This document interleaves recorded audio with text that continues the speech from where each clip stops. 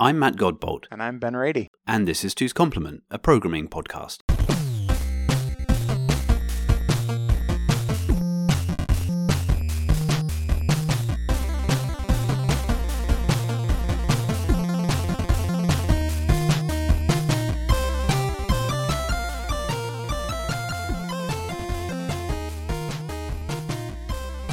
Hey Ben.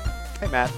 So there's a lot of things going on in the world right now, in the tech world particularly. Some of the FAANG companies are downsizing, and we are, well, at least the little company we work for, are one of the few places that are actually hiring at the moment. And this is That's right. Yeah. not officially supported by our company in any meaningful way, but we have definitely... This is not an advertisement. This is definitely not an advert. Yeah, it's not an advert. Yes.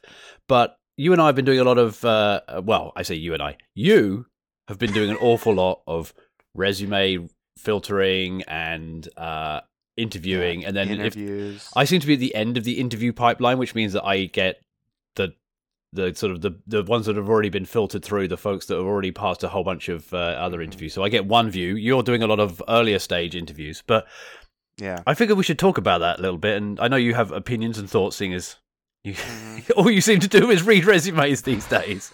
Yeah, read resumes and interview people. It's like a good third of my job these days, which is not where I want it, but it's sort of like, we are in this very fortunate position of, having a company that is looking to hire, and, the rest of the world is not like that, and sort of that, creates some opportunity for us to maybe, because, my perception, I've never worked, you've worked for Google, I've never worked for like a big tech company, right?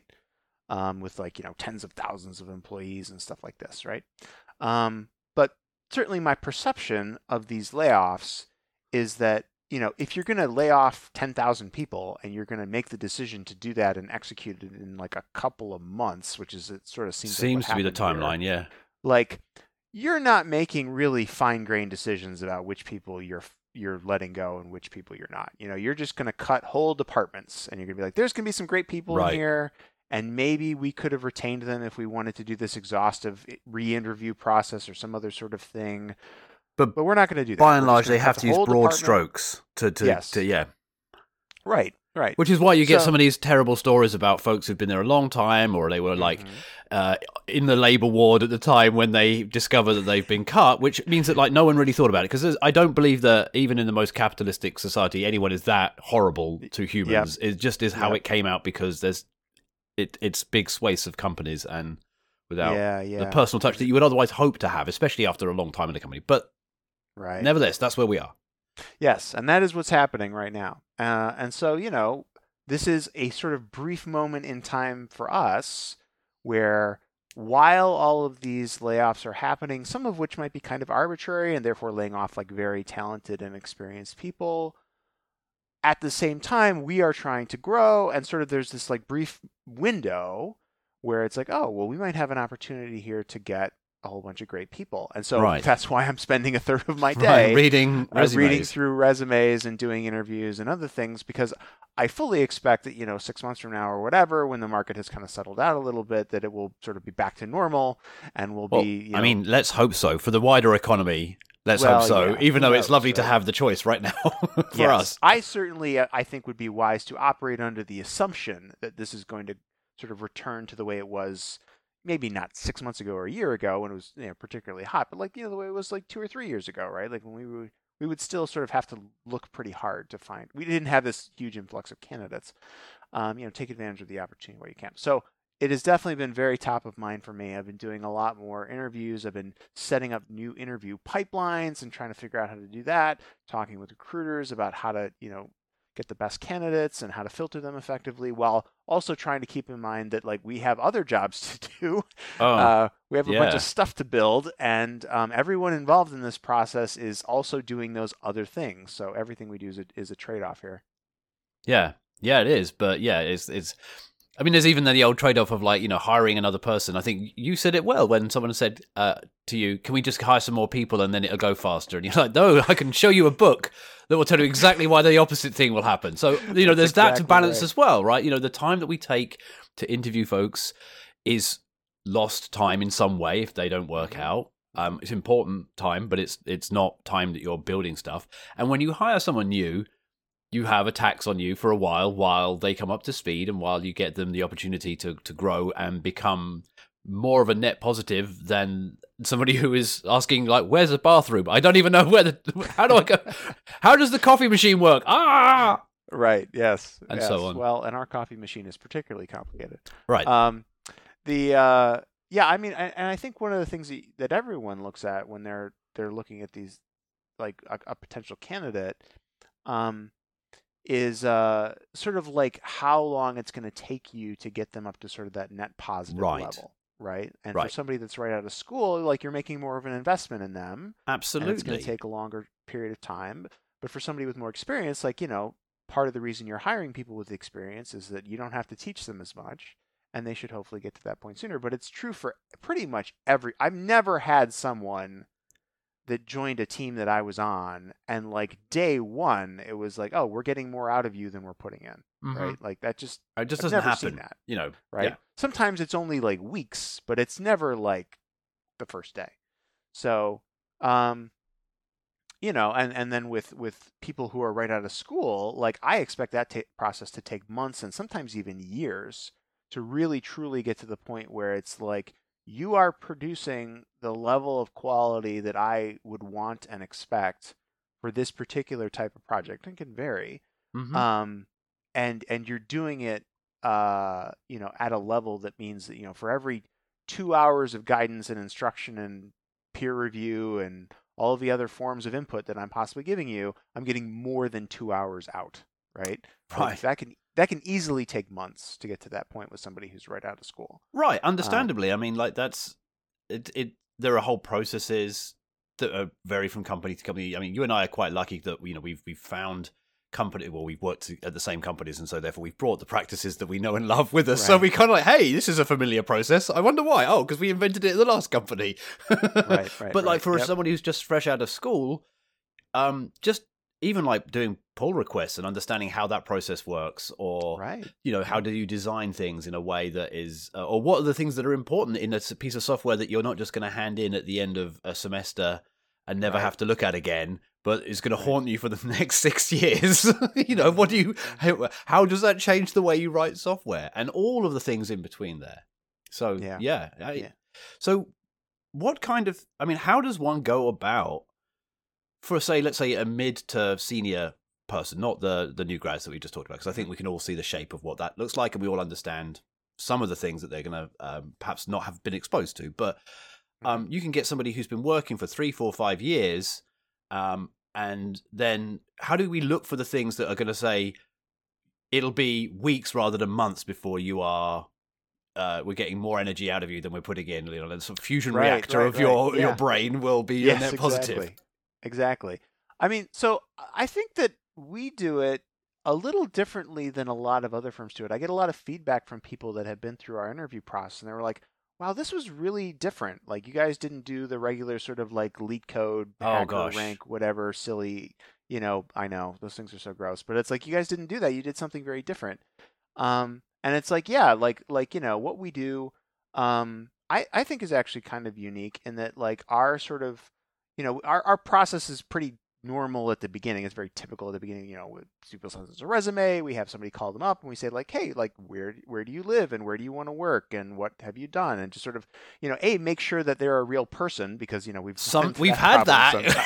We found and then just sort of generally get a sense from them of like what they're looking for, and you sort of an introduction call, and then very soon after that, usually immediately after that, we send them a programming test. And this programming test is open source. It's on our public GitHub. Mm-hmm. We share it with everybody. And part of the reason that we do that, and I don't know if you've had the same experiences, finance can be a little bit of an old boys club, right? Where it's sort of like people know people. And you get these things of like, oh yeah, the interview process over at Jump is like this, and they're going to ask you these kinds of questions.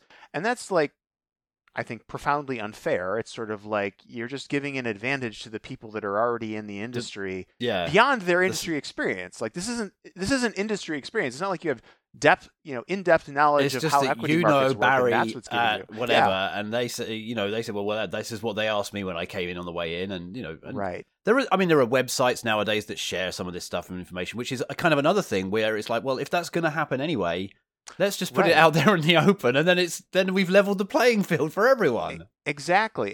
We're leveling the playing field for the people who might think that, like, digging into those things might be slightly not dishonest, but just like circumventing the process, right? Right. And it's like, no, we're gonna make sure that I could imagine myself feeling that, like, well, I've noticed. Oh gosh, even like this, right? Oh, I just noticed that they didn't know that their interview test is open source and publicly available. I won't look at it, right? And then that would be like my thoughts about the process. But that's But no, we're doing it on purpose. It's there so that everyone can see it.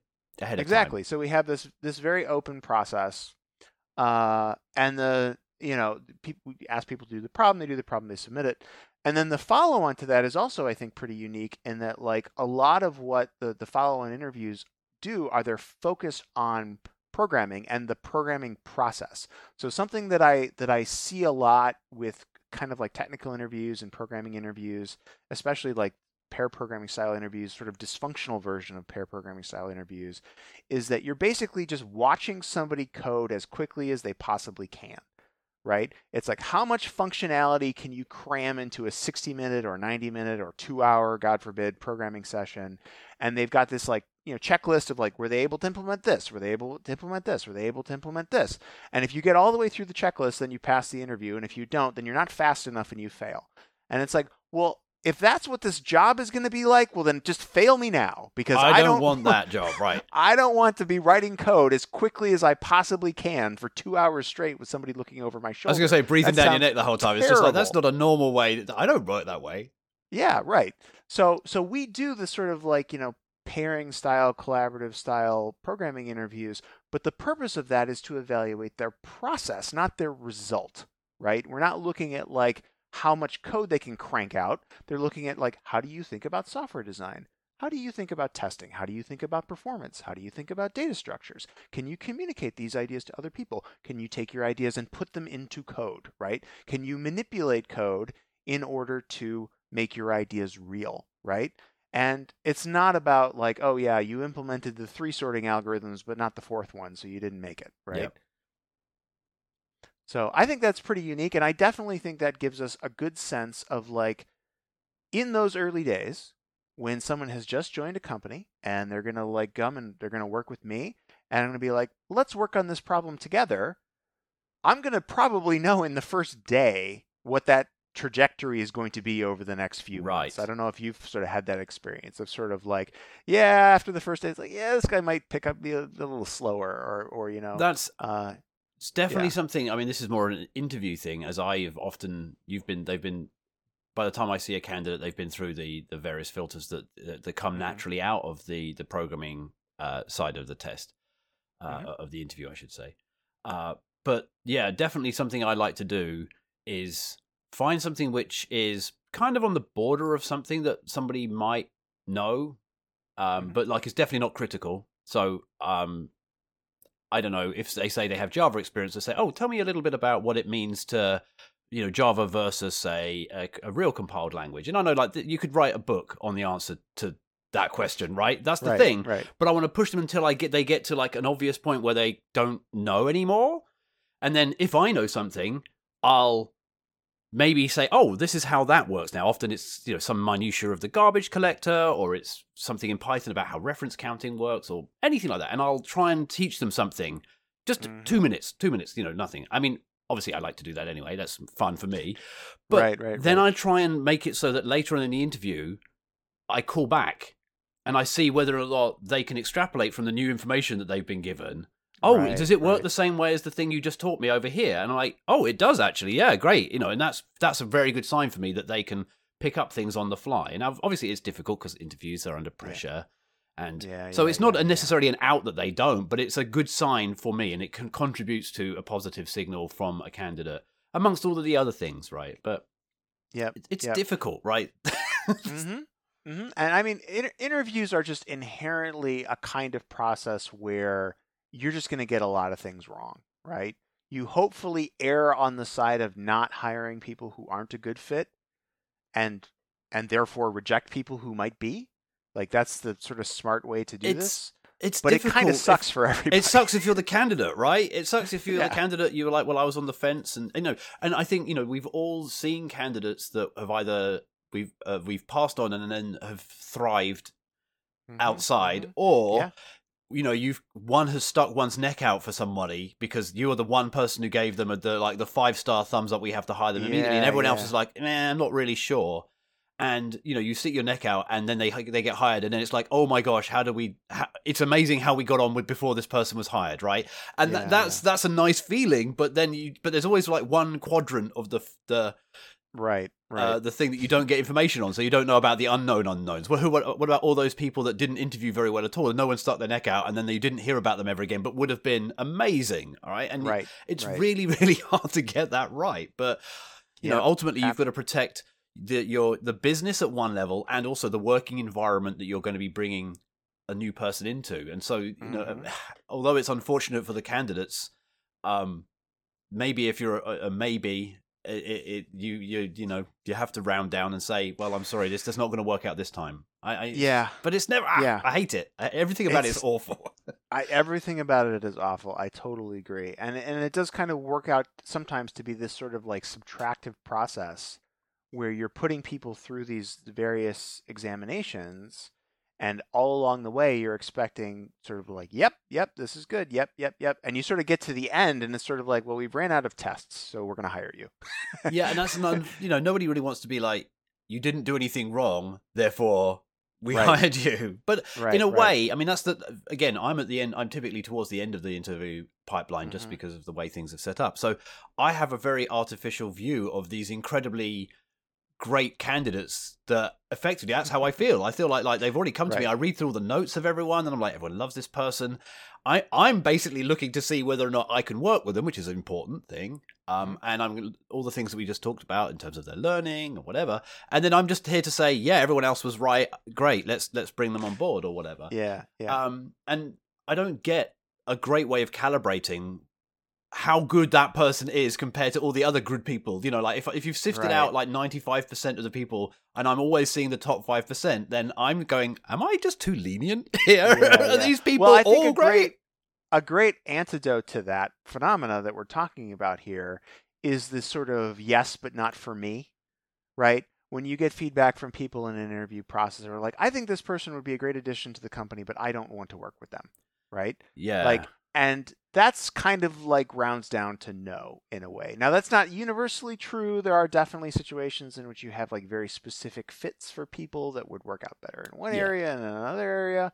But at least in my mind, when I'm sort of looking at that feedback from the group after the interview process is complete, like there better be at least one person, and hopefully multiple people, that are like, I would be happy to work with this person. Or even I would champion them. If exactly. I would override a no somewhere along the line for this person. Yeah, that's a great signal. Exactly. Yeah.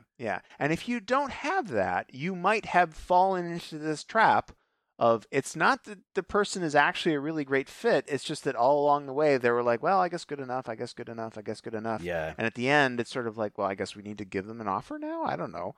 Yeah. Like that's not a great outcome from that process. You need to have something, I think, a little bit more. You need to have an advocate at the end of the process to say, like, this. If no one else wants this person, I will gladly take them. Please, can they be on my team? And in fact, I see you on a recent candidate that went through our pipeline. You made that exact point, which I thought.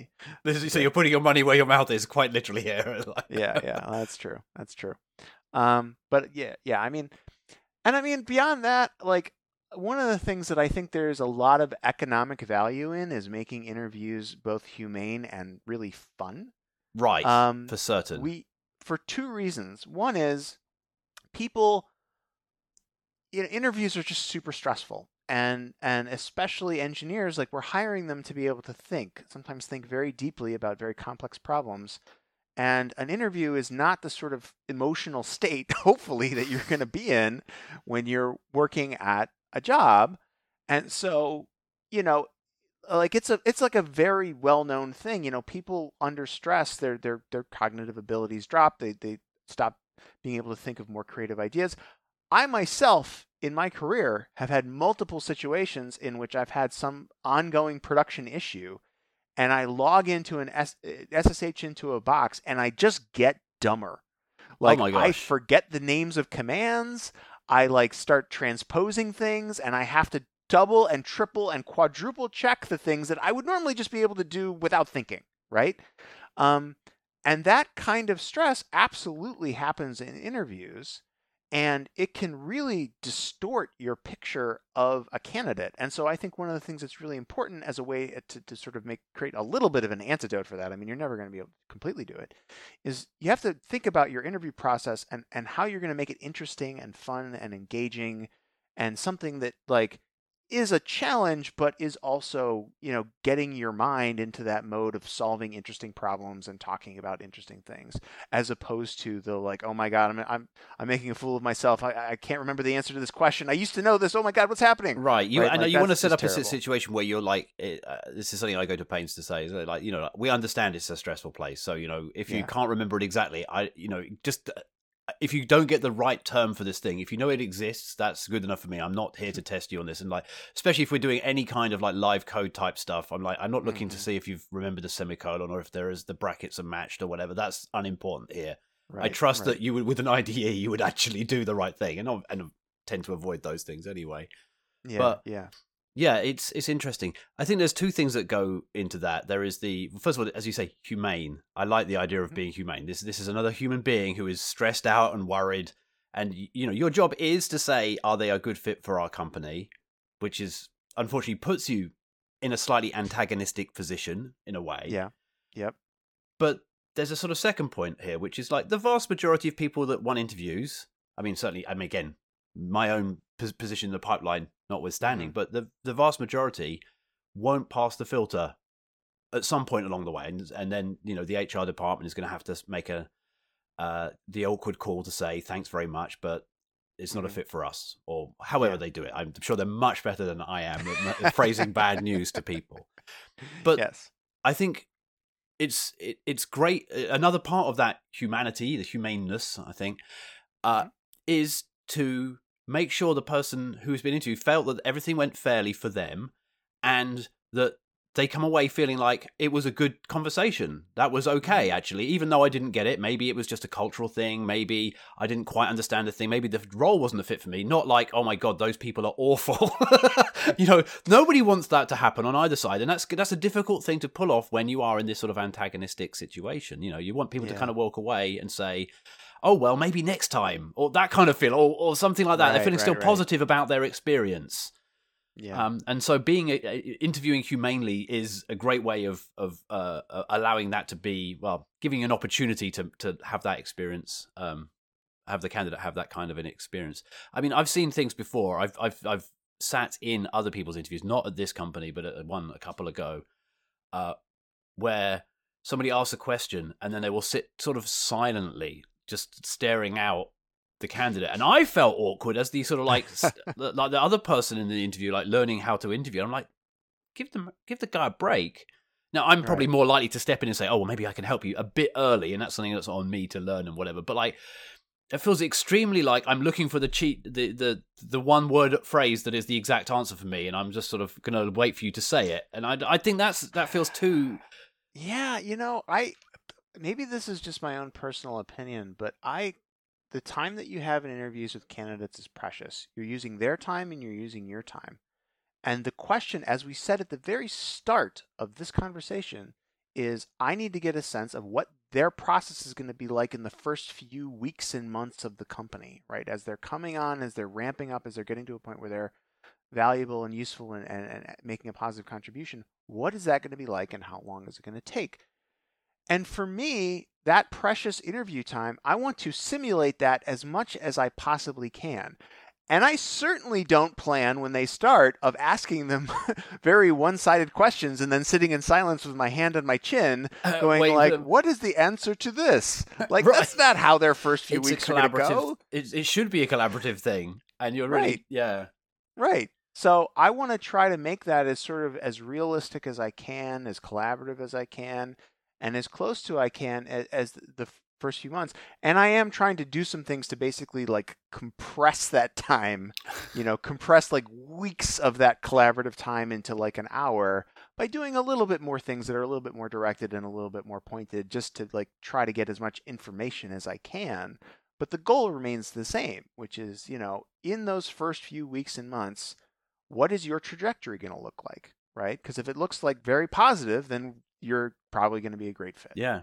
I don't know. I mean, this is, as we said before, this is just one of those things where you're always going to be able to look back and sort of be like, yeah, it's hard to get this right, and I don't think we got it right on this candidate or that candidate.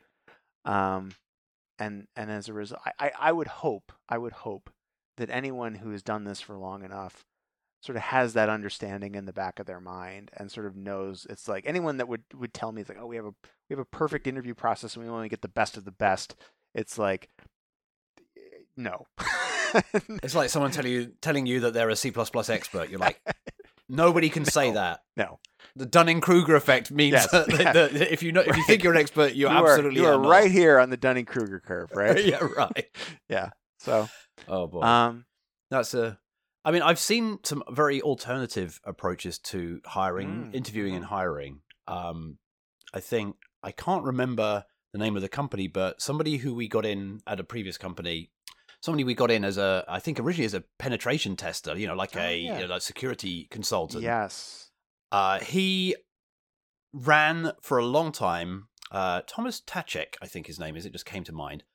He ran for a long time some like newsletter with here's like a sort of brain teaser style challenge of like, can you hack this thing? And then if you did, you could email him the answer and he would send you the next one in the sort of the chain.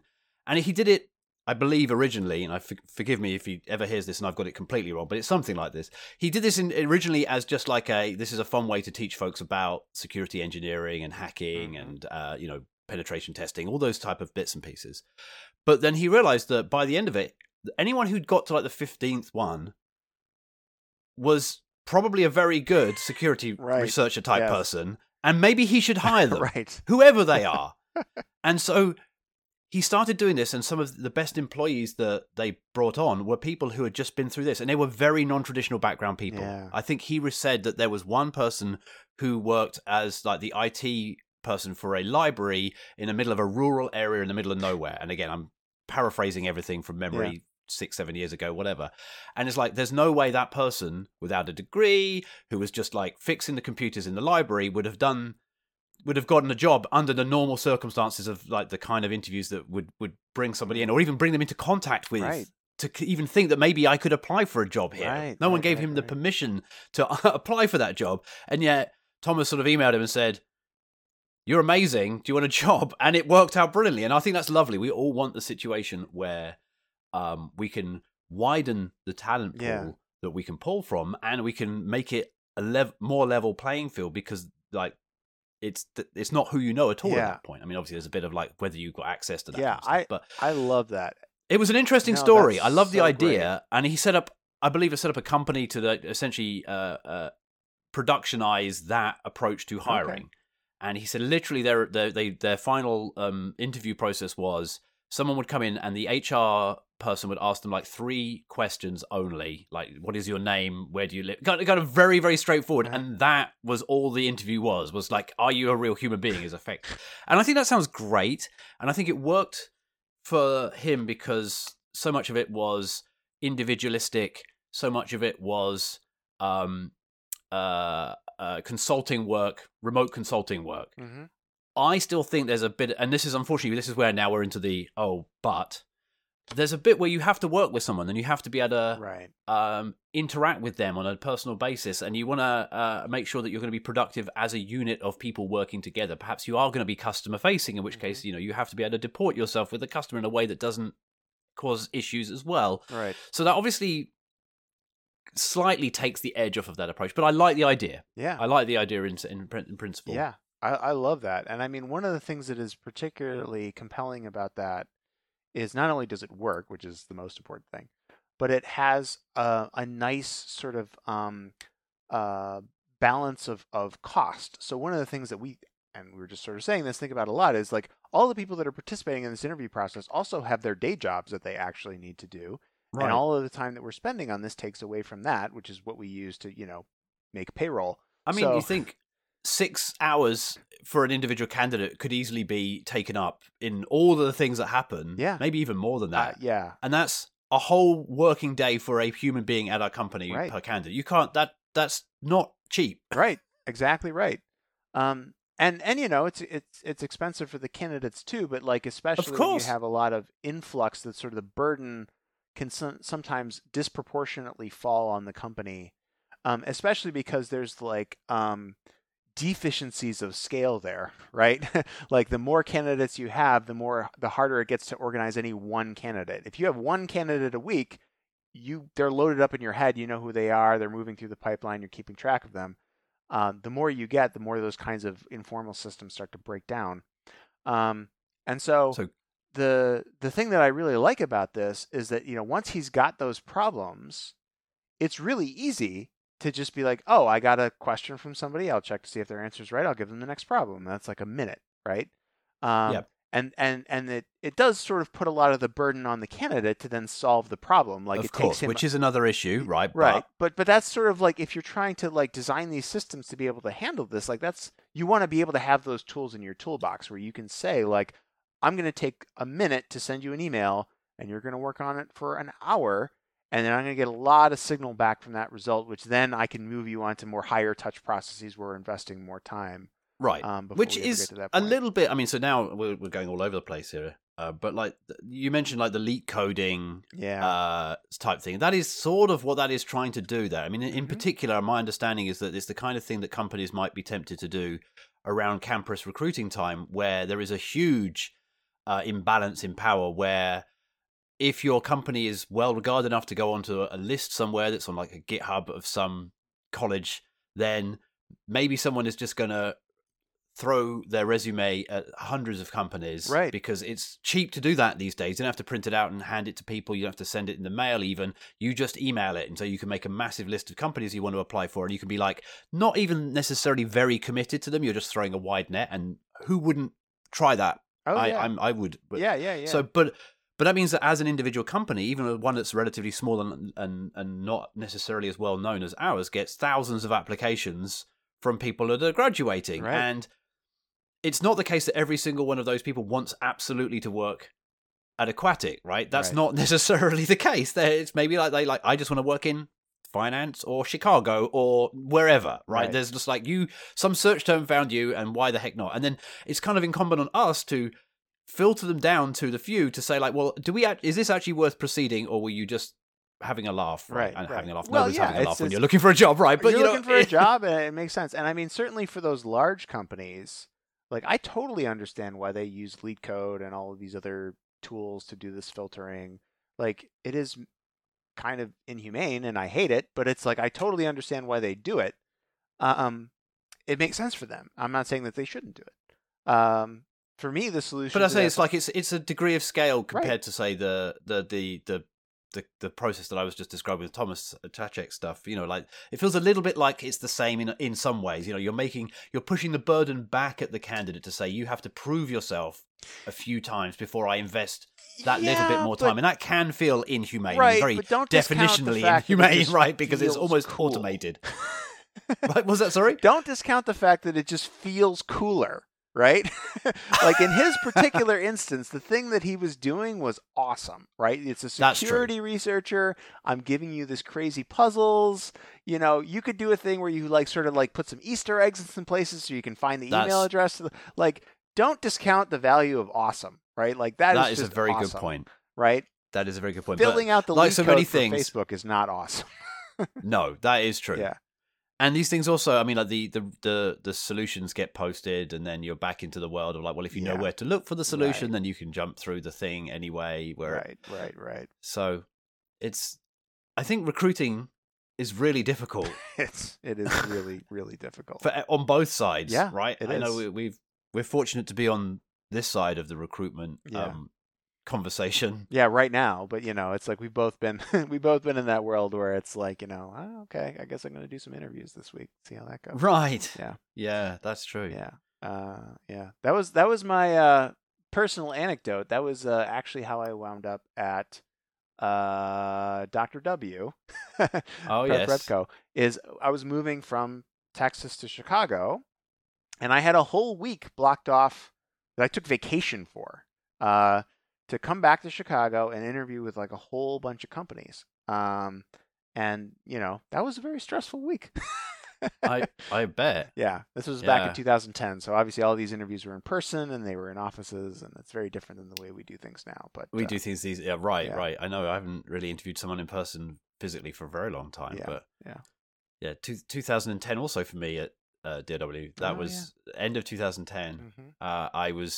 I had flown to Canada because I was doing something for. I was still working at Google at the time, and I was talking to DRW, but I wasn't really sure about it, and I certainly didn't want them to pay for me to fly internationally from the UK, where I was living at the time, all the way over to Chicago, and then like put me up in a hotel and everything. That felt a bit much like I was committing to them, like they were giving me something, and then in return I would have to give them something, kind of feeling. And I was not sold on the whole idea. But I was in Toronto or nearby, Kitchener, or wherever the heck the Google office was over there, for something, and then it was felt like, well, it's just a little puddle jumper across the lake to get to Chicago, so all right, I'll do it then. And then it was a whole day. It was a Friday, which I was meeting a friend as far as Google was concerned, and I spent chatting to a whole bunch of folks, most of whom now are very good friends of mine. You did right? meet a Literally bunch of everybody friends I that day, interviewed right? with. Everyone I interviewed, so Nevin Lieber, Oren Miller. Oh my God! All the people that we know and love, and we still hang out with, at different were in those interviews. It was a fun time. Oh my God. Yeah, that sounds great. So anyway, that was you started it with a personal anecdote, made me have to say one. So I think this is probably a place we should stop talking. I think this is a great way to end it. Cool.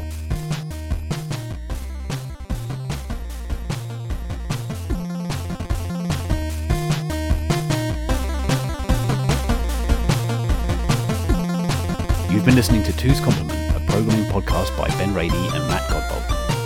Find the show transcripts and notes at www.twoscomplement.org. Contact us on Mastodon. We are at twoscomplement@hachyderm.io.